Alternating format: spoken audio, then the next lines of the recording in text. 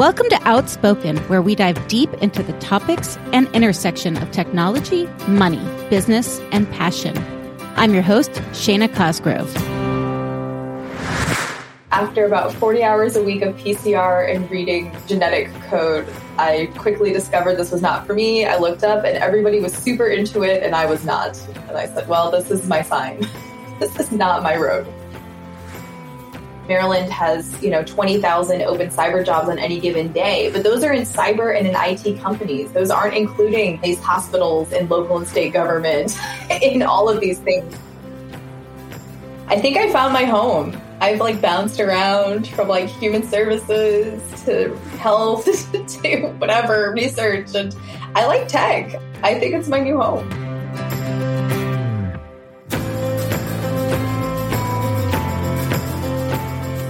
This podcast is sponsored by Nyla Technology Solutions, an SBA-certified 8A, HubZone, woman-owned small business specializing in full-stack software engineering and data science services to the U.S. government. Our innovative solutions are built to match the speed of mission. For more information, partnering opportunities, and new job openings, please visit our website, www.nyla.io. Good morning, Tasha Cornish. How are you doing? I'm doing wonderful. I know cybersecurity never sleeps, but do you normally have phone calls at 6:30 a.m.? I thankfully do not. What's your morning routine typically involve? I usually like to sleep till 6:45 or 7:15. I have a puppy, so either my husband and I will get up. We'll say no dibs, and then we'll get up and let him out and feed him. I've been one of those people I've been trying to nail a morning routine, and I just haven't found it yet. I love that nice soft wake up. What kind of puppy do you have? He's a Shiba Inu. He is like a mini Akita.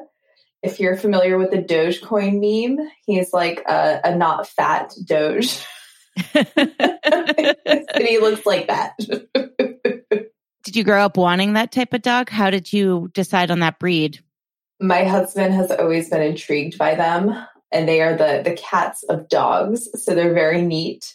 They were very easy to train, but he's very stubborn and he drives us crazy. And it's definitely his house now. Are you a newlywed? We got married in 2019. It feels like we're newlyweds, even though it's been a few years because of COVID, I think. It's like we're still going through, we have a honeymoon coming up, for example. Oh, really? When did you get married? Like what month? September. So it was 4 or 5 months before COVID. So you were lucky to have a normal wedding. Yes. So lucky. That's a really good test of your marriage, because being together that intensely for that long. Yes. Yes. And he lost his job right before COVID, and we bought a house in our first year of marriage. So wow. There was a lot going on. Wow. So then you were both working from home? So during COVID, when COVID first started, I was running a human services nonprofit for older adults. So I was out here trying to figure out what delivering services to older adults looked like during a global pandemic, and making sure everyone had enough food and medical supplies and everything they needed. So I guess you like high stress jobs. Yes. Were you delivering in hazmat suits? What was the protocol for delivering the services? Yeah, pretty much. We used to do our work in these nice offices in an old church here in Hamden. And then it turned out to me going to people's porches, doing it through windows. It was a lot of changes. Are you from Baltimore? No, I grew up in Maine. So how did you come down to Maryland? So I moved to Maryland originally in 2010. Yep, that's right. After I graduated from college, I moved to Rockville. I thought I wanted to do an MD PhD. So I was at the NIH, the National Eye Institute, doing a fellowship there. Quickly discovered that was not for me. That's a pretty big change, right? You're going to get an MD and a PhD. So you were not just doubling down, because an MD is intense in itself. PhD is pretty hardcore, but you decide to double it and at the National Institute of Health. Yes, that was me. That was because I always wanted to practice medicine. And then when I was in college, I really got into research and moving the field forward. And then after about 40 hours a week of PCR and reading genetic code for about 6 weeks, I quickly discovered this was not for me. I looked up and everybody was super into it and I was not. And I said, well, this is my sign. This is not my road. What was it like to quit? Well, you quit 2 months in? No, I stayed through. I could have been there for 2 years. I was there for about 1 year and 2 months. And then I did a master's in public health. My PI could not understand why I decided to come in as an MD PhD and then go for a master's of public health. But that's fine. During my internship or my fellowship, I volunteered with a group in DC called Prevention Works. They've since closed their doors, but they were one of the first needle exchange programs in the country. And it was run by a professor from GW. And I said, wow, I could make a life of this. This is very cool. I ended up not going to GW. I ended up visiting Hopkins and falling in love and moved up to Baltimore to do my master's here. Where do you live in Baltimore? I live in Hamden now. I used to live in Patterson Park. Wow. So you live in Baltimore City, in the city. For a lot of people who don't know Baltimore City, there are very distinct neighborhoods.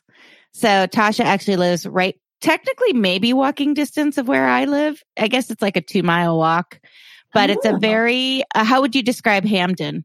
It is a very neat place. We have a lovely downtown area that feels like our downtown. What's it, 36th Street? 36th Street, yep. So all sorts of shops, restaurants, quirky places to gather. It's a wonderful neighborhood. We really love it.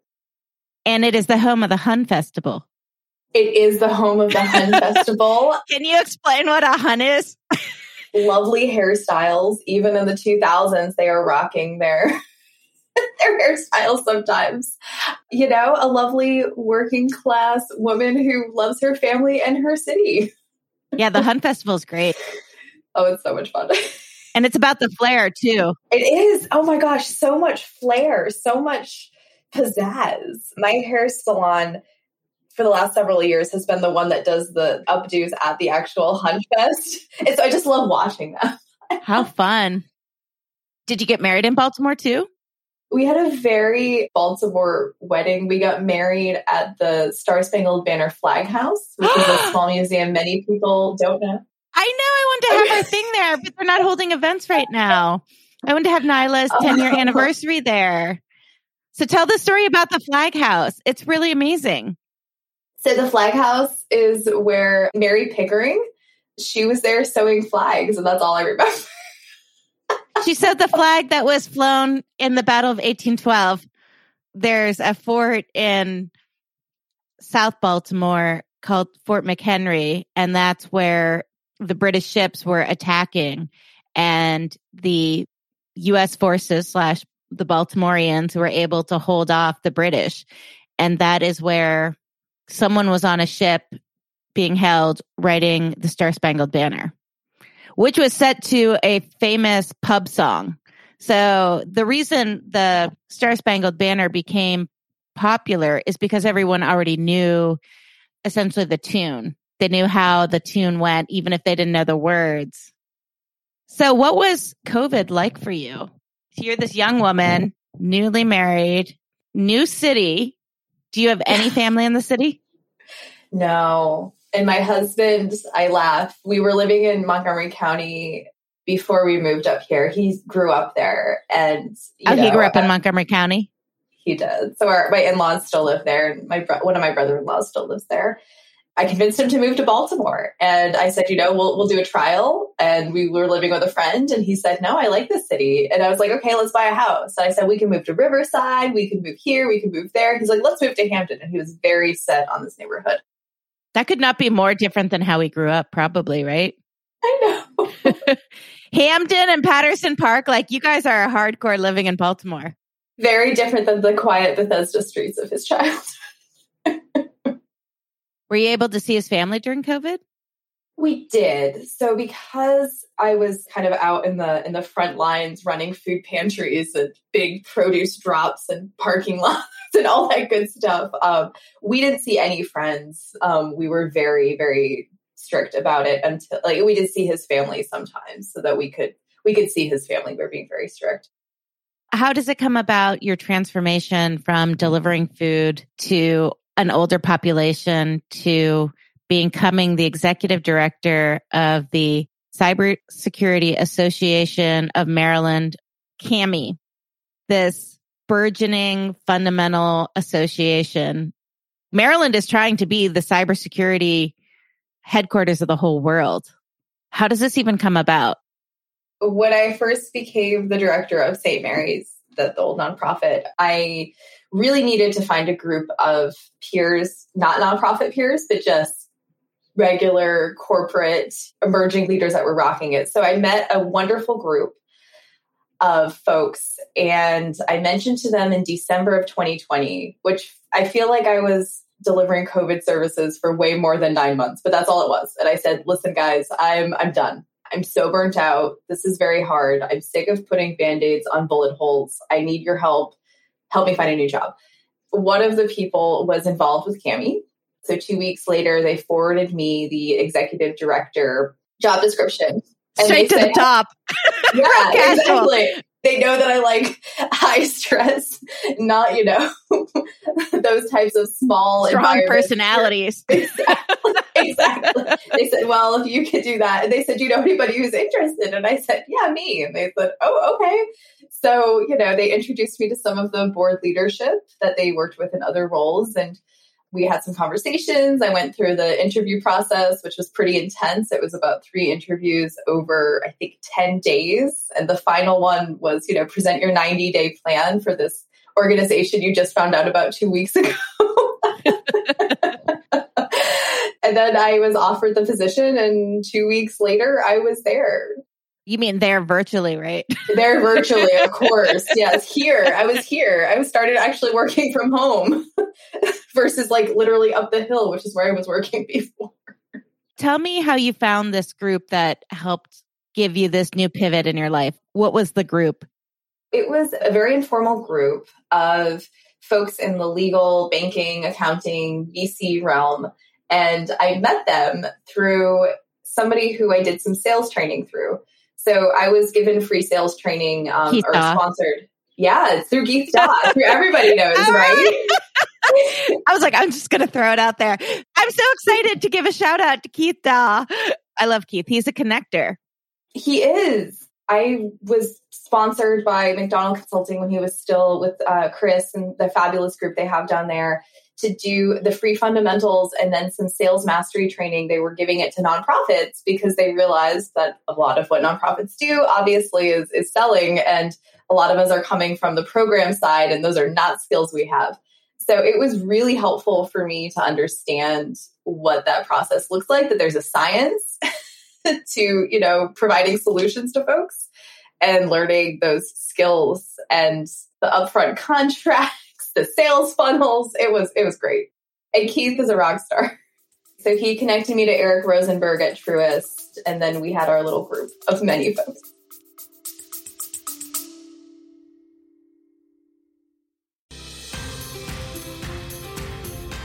Are you looking for more from your career than just a paycheck? At Nyla, we offer that and so much more.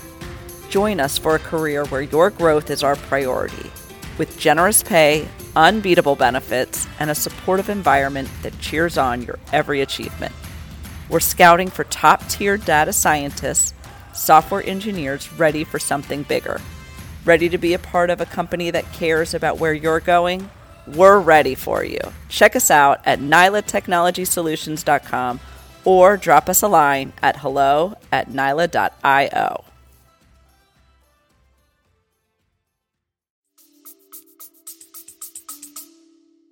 So Eric was a banker to the players in cyber? Yes. They have some great connections to the cybersecurity community and to Shelley Lombardo at Evergreen Advisory, who's our vice chair at CAMI. Oh, yes. I love Shelley. Describe CAMI for all of those who are not in the know. What is CAMI? So the Cybersecurity Association of Maryland, Incorporated, or CAMI, was founded at the end of 2015 and was really founded to be an economic driver of the cybersecurity industry. As you mentioned earlier, we are really trying to be the global leader in cybersecurity, which makes sense because of the federal assets and the military assets we have here. A lot of folks leave defense contractors, the military service, or federal service to form their own companies, providing really innovative solutions, not just to the government, but to the commercial market. So we were founded to really help drive those sales. That was our primary goal for the first 3 years. We legislated hard. I don't know if that's a word, but I'm going to say legislated hard, lobbied hard, advocated hard in 2018 to do the Buy Maryland tax credit, which was really our one of our early claims to fame, which gives small Maryland companies a lot of money, up to $20,000, $25,000 a year if they get their cyber solutions. After we started really pushing the sales, we discovered that cybersecurity companies need more than just sales support, right? So in CAMI 2.0, we released some of our other communities around marketing, around diversity, to really give our members a way to engage beyond just sales support with the community. And then I would say, we're kind of in CAMI 3.0 right now. We're moving fast for a young organization. But we recently announced the expansion of our membership to include not only cybersecurity companies, but those who view cyber as a strategic business initiative. So these could include government contractors who might not define themselves as cyber companies, but are doing this types of work in their day-to-day and they really care about it. It could be security teams in financial institutions, colleges, utilities, et cetera, or students. So we're really excited about our expanded membership. We've done a soft rollout. We just announced it like less than 2 months ago already. So that's kind of our new big thing. And we also announced our centers of excellence, which are our way of realigning the work that we're doing to support business growth and innovation, workforce, cybersecurity talent, and cyber resiliency. What is the scale of CAMI? How many companies are involved? Who are some of the big names? Can you give us a sense of what the organization looks like today, the size and scale and the impact? Absolutely. So we have about 600 corporate members, and about 80% of those are in the cybersphere. The other 20% are providing services to the industry.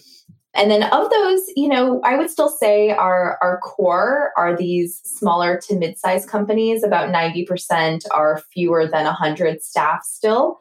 We do have some larger companies that are involved with us. Their security teams, including Under Armour, Purdue Farms, Constellation, et cetera. So we have a good combination of users, of solution providers, and just cool people creating awesome projects, some pre-revenue up to, 100 million plus in sales. Do you have some of the big names? Is Tenable part of the Cybersecurity Association?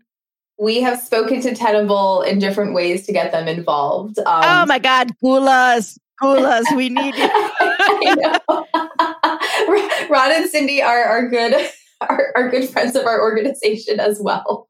Yes. Well, they can only do so much. They're two people. But for those of you listening, Ron Gula started his career at NSA and then started a cybersecurity product company named Tenable, which has IPO'd and is a very large, thriving cybersecurity company. And he and his wife, Cindy, are very actively involved in encouraging and angel investing or early stage investing in promising cybersecurity companies.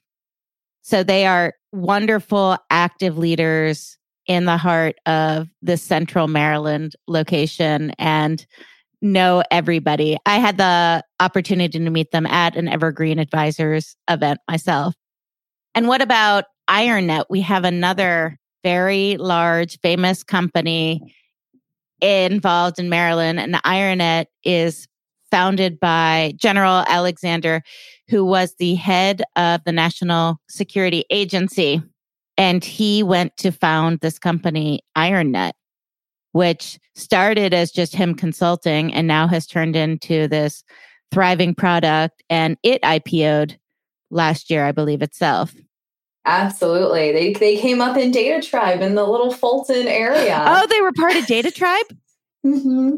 So tell us about Data Tribe too. So that's interesting as well. Data Tribe is this fantastic foundry in Fulton, Maryland, which I believe is near Columbia. It's such a cool combination of, a Silicon Valley investor and a national security expert coming together to form Data Tribe. Are they active in Cami as well? Yeah, Data Tribe are good friends of ours.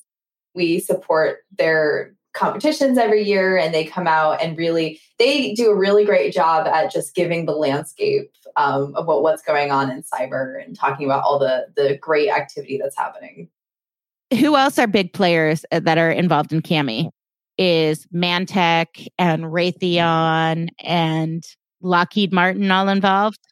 So we are figuring out ways to engage them over time, because the way that the bylaws were written and the way that we had started our engagement, it was really focused on these burgeoning cybersecurity companies. We've been having to do a little bit of creativity in how to engage and what types of things they'll be interested in. So we know that, workforce, for example, is an issue across company size, and especially for the larger folks as well, right? Many of them have been able to build their own programs, but still struggle to staff it. So we think that that's a great area for us to work together. Well, I like that because companies and organizations need to clearly differentiate. And for a lot of the government contractors who are engaged with specific government customers, such as the National Security Agency, which is based in Central Maryland, as is Cyber Command, which is also based on Fort Meade as well. They are active in other industry groups such as AFCEA and the Fort Meade Alliance. And so Cami has to have a very clear value proposition.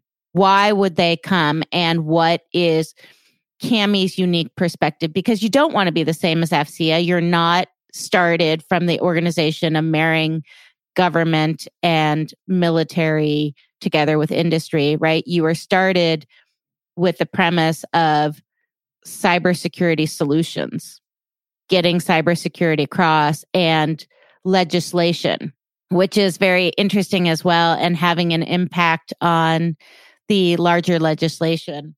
I myself, as part of the HubZone organization, it's been very interesting to see that people can actually have laws changed, right? You can meet with your representatives. You can meet with people who are talking to the representatives to explain the problems that exist with the current laws or the barriers that exist to solving this. And at the end of the day, not only does the U.S. government want small businesses to thrive and succeed, but we also want them to not be taken down by attackers. If we had physical shops, we don't want our physical shops destroyed. We do not want our digital assets taken down or our ability to execute not taken down as well. And sounds like Cami is the premier organization to also meet some of these burgeoning product companies as well. Absolutely. There's been some fun acquisitions that we've had within our membership, which is always really nice to be able to make that initial connection. How many? Just a handful that we know of. The M&A process is always so secretive. Yeah. And it's been so active in the last year. Absolutely. There's been a couple of these product companies that have come up in the last couple of years that have been acquired. So that's, from an association standpoint, it's super interesting to figure out how to keep people engaged, how to engage companies after acquisitions. So I think we have a really good value proposition because we say, hey, you Colorado-based company just bought this Maryland-based company. You might not know the ecosystem. They clearly know the ecosystem if they stay on staff, but sometimes, the founder leaves after 6 months. We can help be your connection to this local area. I think the founders are also highly likely to start a new company too. Exactly. Right. And which is great. They might not have the same piss and vinegar in them that they did when they started the first one. So they need other people to partner with. It's like rocket fuel. It takes a lot of energy to get something up and going. And then once you have a pile of money or a cushion, you're not as highly motivated to push through the next product, but you have a lot of value and interest. And so I think that it's a life cycle generation of you were a baby, you grew a product, and now you either sold it to another company or you did a IPO, which would be huge, but then you're going to look for the next generation and you're going to look for ways to collaborate in new and different ways as the world is happening. So right now Russia is attacking the Ukraine, which is actually having a huge cybersecurity impact. What has Cami done or needed to do to help respond to that? We've been big amplifiers of CISA's Shields Up initiative. It's interesting. The cybersecurity field is so fascinating. It's driven by so many mission-led people who care very passionately. But a lot of people are saying, if you weren't doing something 6 to 12 months ago, good luck. When things like this happen, when geopolitical things happen, you really have to start planning for the crisis now. So, we created our cyber SWAT team at the very beginning of COVID, which helps small and medium-sized businesses respond to suspected or confirmed cyber attacks by giving an hour of free services and referrals and such. So, we've been really trying to get the word out about that. We've been pitching to different media sources and just reminding people that we're here, for the disaster. Obviously, we want prevention, but this is time for disaster planning. If you've been attacked, go to Cami. They will get you started. And if you have not been attacked, can Cami help you prepare of where you need to start? Absolutely. Yeah. We could do the simultaneous disaster planning while also getting started on your journey. We can do both. I think the challenge with cybersecurity is it's so multi-pronged. It is not just do one thing. It is defense and active monitoring and activity at all times. It's constant vigilance. So it's not just the batting down the forces, but then ensuring your defenses are strong and that you are continuing the education and practice. Because when people can't see it, they remember to lock a door. It's something physical. Cyber and things online are more ephemeris. So it's training people who are a critical part of your system, such as your finance people or your HR people. So tell us a little bit about CISA. The Cybersecurity and Infrastructure Security Agency is a federal agency that has wonderful tips and toolboxes and standards, and it's a great resource for cybersecurity professionals and the public. I think over time, the federal government has also seen the value in plain English communication. NSA has done the same thing. They have a wonderful collaborative center where they have a lot of really great public-facing information for not your standard cybersecurity professional. But these are two great federal agencies that are supporting the field. So we try to, when they issued the threat specifically for CEOs and board leaders, we submitted that to our mailing list and just reminded everybody of the things that they can do. And just, we should always be aware, but it's time to be more aware. And CISA is an agency that is part of Department of Homeland Security. When the cybersecurity attack happened, where the gas company, it was an attack actually on their accounting. So they weren't able to know what was sold and to actually be able to account for it, which stopped all the gas, which almost took down the whole southeastern part of the United States. And then attacks on critical infrastructure such as oil, gas, water, our electric grids. And that is CISA's focus. And National Security Agency is focused on foreign targets and understanding foreign actors such as Russia and China. So CISA is how do we protect the United States, and NSA is focused externally. What are some of the most popular products and product companies out there that are frequently used as part of a multi-pronged approach to securing your digital assets? One of the ones that I think has really come up in the last several years is security awareness training. Things like KnowBe4 and others really try to get your staff prepared for when that phishing attempt comes. They know how to recognize it. And there's also a very interesting debate when it comes to the human factor of cybersecurity, of course. It's a combination of training your staff, but also making sure that your networks are not overprivileging your staff, that they have access to all these systems they don't need to access. Just make sure you have really strong architecture when you're building your systems. Yeah, zero trust environment. Do not trust your people. That's exactly right. Which, gets a lot of pushback, of course, from people who are trying to work hard and do good work and be productive. But it is definitely, it does help protect our systems. It's interesting in cybersecurity because it's like every few months there's this new shiny thing, right? So like managed detection response was sold as a service and became endpoint detection response or EDR, and now it's XDR. And how do we put all these platforms together? And I think some of those do have really great visibility into your system instead of having to go to many systems to understand the threats and to understand how you're protected and where you're vulnerable and all that good stuff.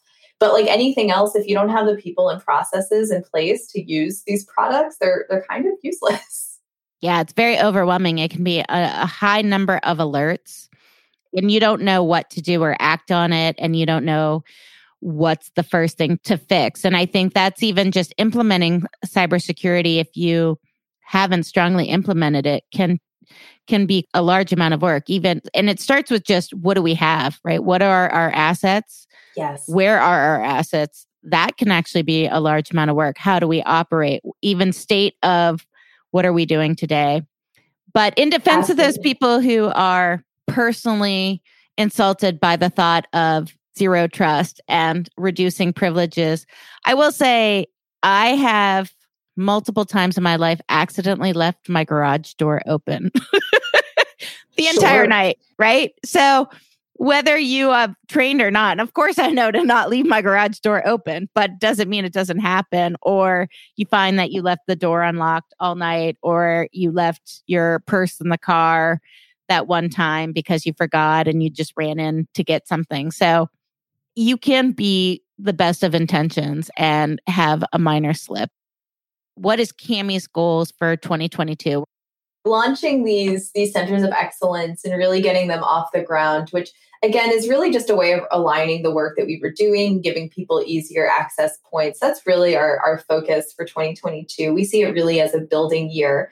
So for example, when we're thinking about cyber resiliency, some of the underserved markets that we look at are small and medium-sized businesses, even though there are, again, to your point, lots of product companies and service companies providing services in that space. They might not always know how to access it. So we've been working with different associations, different people who have businesses who need solutions. So for example, we did a nonprofit one at the end of March. We're going to be doing a webinar with the Maryland Business Innovation Association in May to talk to innovators, kind of about the whole security by design and don't wait to go to market to make sure your innovation is secure. So doing different partnerships like that and really getting the message across in tailored ways. Additionally, state and local and education, or SLED, is a big focus of ours for cyber resiliency. We've been really active in Annapolis this year to campaign and advocate for the slew of cybersecurity bills that some of them are still alive. So that's very exciting. We'll be building up our capacity to be a source of information for those folks too. What are the cybersecurity bills that are in the House of Maryland right now? One that's really still gaining momentum is the modernization bill, which would be a huge infusion of funds to replace legacy systems across the 43 agencies that are using 46 different systems. They did a big study at the end of 2021 with some really scary results. So this would be a huge infusion to support that. Additionally, one that might still make it through is a fund for local governments, or at least some support for local governments. Apart from state, they're a huge target, as we've seen. Baltimore City was attacked, and people were not able to buy houses in Baltimore City. And then all of Baltimore City government was starting to use Gmail. And then Gmail shut them down because they were using their personal Gmail instead of paying for Gmail, even though they were using it for work. And you literally could not buy houses because Baltimore City was attacked. And then I think it was Baltimore County schools had a cyber attack. I cannot believe they attacked schools. And what data are they getting from schools? Not only was it bad enough that the kids had to go to school during COVID and try to deal with that adjustment, but then there was a cyber attack that was pretty significant on Baltimore County schools as well. So God bless you, Cammie. And then hospitals too. Yes. Hospitals are an attack zone for cybersecurity bad actors. Absolutely. Huge attack service. So many IoT devices. So talk about, asset inventory. It's a lot from schools and hospitals, really. So we are out here trying to be a good source of information. And those folks are understaffed often. Their security teams are strapped. We talk about hiring challenges in the private sector. And, you talk to our local CISOs and our state CISOs, and it's tough. Also, the maturation isn't there yet. So you don't know who to trust. You might have a small budget, so you can't go to a large trusted consultants agency. So you're a small business and you need help, and you're trusting another small business and they haven't been around long enough yet to know if they're trusted or have reviews. And it's a lot of information of where to start and the cost. And the question is, am I building a barbed wire around my house where I don't need to? What's the right level of protection that I need? It can be, I think, extremely overwhelming, and I'm in it every day. And it was still a lot to modernize my system. And also the challenging too is some of the literature still goes to defense and assuming that once you're inside, you're safe. And moving to the way that data and systems work today, which is a lot of companies don't have their own router. Their employees are working from home with their own routers. So small businesses often do not have their own private network inside a building. And they don't have software that is sitting inside their building on their own private servers as well. They're relying on their business running using software as a service. So Microsoft 365 is software as a service. Salesforce is often software as a service. Slack, which we have a lot of information in, is software as a service. Our QuickBooks is software as a service as well. And so some of the literature and change hasn't addressed the fact that these small businesses, which you said make up a huge portion of who needs to be protected, have a very, very different architecture than a bank. Yes. Which is established and has its cybersecurity practices built in, and yet they need the support. So God bless you, Cammie, for being out there. That's really, where we see it. And, from the workforce side, our big question is, what are even all of the jobs? And it sounds so simple, but, a lot of these big, like CyberSeek, for example, fantastic platform. If you look at the national database, you can see that Maryland has, 20,000 open cyber jobs on any given day, but those are in cyber and in IT companies. Those aren't including, and again, these hospitals and local and state government in all of these things. So we're really focused on driving into what does that look like at our state level and really getting some good demand side data on that. So that's another 2022 goal. So it sounds like your job is trying to eat the elephant. And you have a very upbeat, positive attitude. And I can't decide if that's because you're young or they're like, let's pick a young woman who's still going to be excited every day. That's right. How do you decide what the priorities are and how to spend your day and all of the resources? Wow, that is definitely resonating this morning. It's a huge field with lots of needs. So we really try to carve out areas that we feel are a good place for us to thrive. You and I talked earlier about what makes us different, right? What makes us unique. So I try to spend most of my time in building that up for these, cyber resiliency for those underserved markets, or a lot of us have workforce committees, but like what does it, and we really decided it was the data. That was what our workforce advisory board was telling us. So yeah, just trying to figure out what people are doing, how we can best support their efforts or if it's something we need to start building ourselves. And then once we do that, we try to bring in those early adopters, our big champions, and try to go from there. How big is the CAMI board? We have 26 members, and that includes 4 like non-voting ex officio and then 22 voting members. So it's a good sized board. It's not the biggest, but they're a very active board. All board members are expected to have a couple areas or at least one area that they champion, either through committee and community service or through, different initiatives, et cetera. How long is the board service expected to be? So we have 2-year terms, maximum of 3 terms per person. And who is the president of the board? Our current chairman is Chris Sachs, the CEO of ThinkStack. And how long has he been the president? He has been on the board for about 3 years, and he's been the chair for about 3 months. For other executive directors listening, what do you recommend for engagement with the board? How do you successfully leverage your board and then take direction from your board as well? The thing that's always worked well for me is having these standing meetings because everyone is busy. So it sounds really like boring in logistics, but that's really been a good place for us to get together on a regular basis to make sure we're all on the same page. And then I would say for me, it's really finding out what those board members, where their strengths are, what they want to bring to board service, and trying to kind of orchestrate all of that so that we're working together. That's really your role, I think, as the executive director with the board, like certainly to take direction, to take feedback, and to make sure that you're driving the strategic mission. But then at the end of the day, the logistics, making sure we're all working on the train together. And that really, because it's a volunteer position and they have many things that they're trying to do, it really works well to let them drive what that looks like, provide guidance, provide some guardrails. But at the end of the day, you don't want to make square pegs fit in round holes with volunteers. It's not going to work out well. Yeah, you have to leverage what they can do in their sleep. Exactly. How has being not just an executive director, but an executive director for the Cybersecurity Association of Maryland, what impact has that had on your life?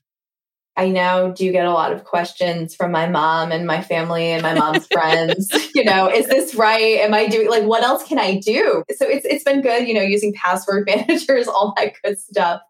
I'm having a blast. I may not have come up as a technologist. I came up in the life sciences realm of things, but it's been so fun to work with really smart, really passionate, mission-driven folks.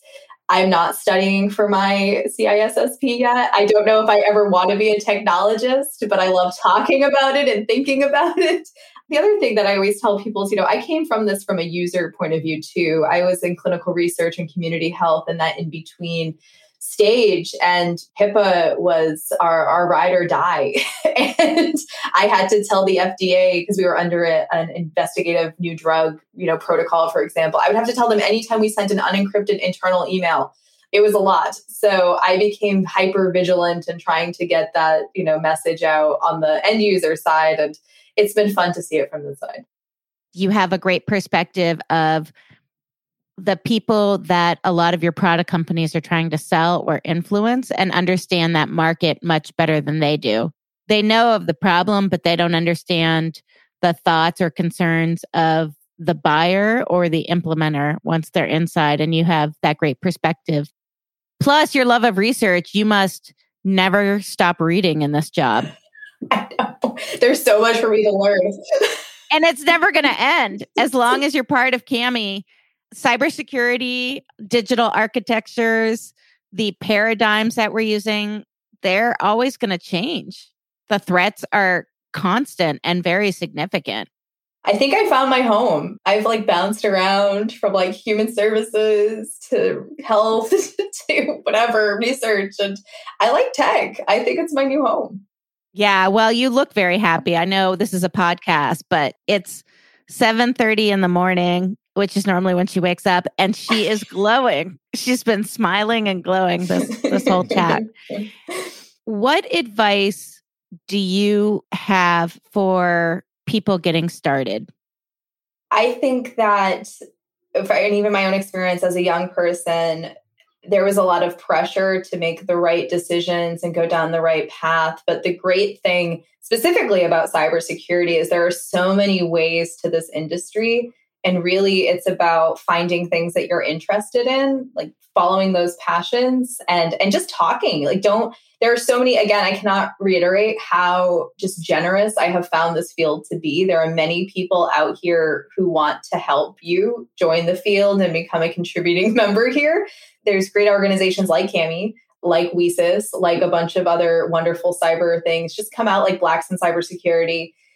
Super awesome things come out, learn, even for beginners. I think there's a lot of, again, overwhelming. I was not a technologist. I was overwhelmed, but there are so many cool entry points if you know where to look for them. And we're happy to help you find those. What questions do you have of mentors? Like, what's something you want to know? I am coming to the age where I'm going to start having a family. And so I'm noticing myself, I've been obsessed with work for the last decade. I am trying to figure out, I'm going to go very personal for a second. I'm trying to figure out how to make that work. So I am surrounding myself by women who I really admire, who are raising families and have awesome careers, and just trying to pick their brains. How many women are members of CAMI versus men? What's the gender makeup? They estimate that the industry is probably 20 to 25, but I think we have an overrepresentation of either women-owned small businesses or women technologists. I would say we're closer to like 30, 35, which is still small. Tell us a little bit about WESIS. So Women in Cybersecurity, amazing organization. They have affiliates all across the country. We have the Mid-Atlantic one here, as well as the Critical Infrastructure chapter here. They do super awesome events. We're going to be partnering with WESIS CI, their critical infrastructure, this summer. I always applaud them because they always have events for, again, these entry-level folks. So they'll have hackathons or CTFs, capture the flags, and they'll say, like, hey, you don't have to have ever done this before. Like, we're here to go through this process with you. I've never done a capture the flag. I would love to. Oh, right? They seem so fun. The nice thing about that, I think, for you is almost all the women I know that are involved in WESIS are married and mothers and very intense about being a mom. Like, they're a mom and they're also super, super into their careers. And they use this analogy when you have a second kid is when you have your first kid, you think you can't love anything more and that you have no room to add something else into your life. But I think you can have a child and you can work and you can love both and you can thrive. And it's not an either or. And it seems weird that you could add something big in and do both, but you can. You will never lose your love of learning and engaging and wanting to help. That is a huge part of who you are. And you will have that, and your child goes through phases and your career goes through phases as well. But you can actually be super, super into your job and super, super into being a mom. The other thing is you need help. You get help, right? And it also depends on your spouse. So like this morning, I said, Brian, I got to do this podcast. He successfully got both the kids up and out the door. So it seems like it can't happen because your job is all consuming before you have kids, but somehow it just works and you're able to do it. You will figure it out and you'll figure it out quickly. Plus there's tons of working moms around to help you guide that. Thank you. Oh, my pleasure. My pleasure. I believe in working moms. My mother was a big advocate of women working, and I never felt that if I worked, I would not be a good mom. And so I think I'm a good mom. My son's a lover, and he always tells me what a great mom I am. Aww. So yes. Are there similar organizations like CAMI in other states? Or is this the first of its kind? We have not found folks who try to bring together education for like small businesses with training, with economic development. We have not found this triple threat organization to compare ourselves to, but we have lovely partners who do a little bit of each. I think that's a good opportunity for you for 2023 is to create a franchise-esque model for other states, similar to what WeSys has done. We want it not just in Maryland, but we want it throughout the state. So you can be the founding organization to encourage other states and start with Pennsylvania and Delaware. They're right there. And Northern Virginia would be all over this. So you need to go meet some people in Northern Virginia. Absolutely. And it's interesting because, we've actually opened up our membership to include companies that are based elsewhere and just doing work wherever. So we have like Indiana, Pennsylvania, New Mexico. It's great. People are not afraid anymore of the Maryland. But yeah, that is on our roadmap. What book have you read personally or professionally that's really impacted you?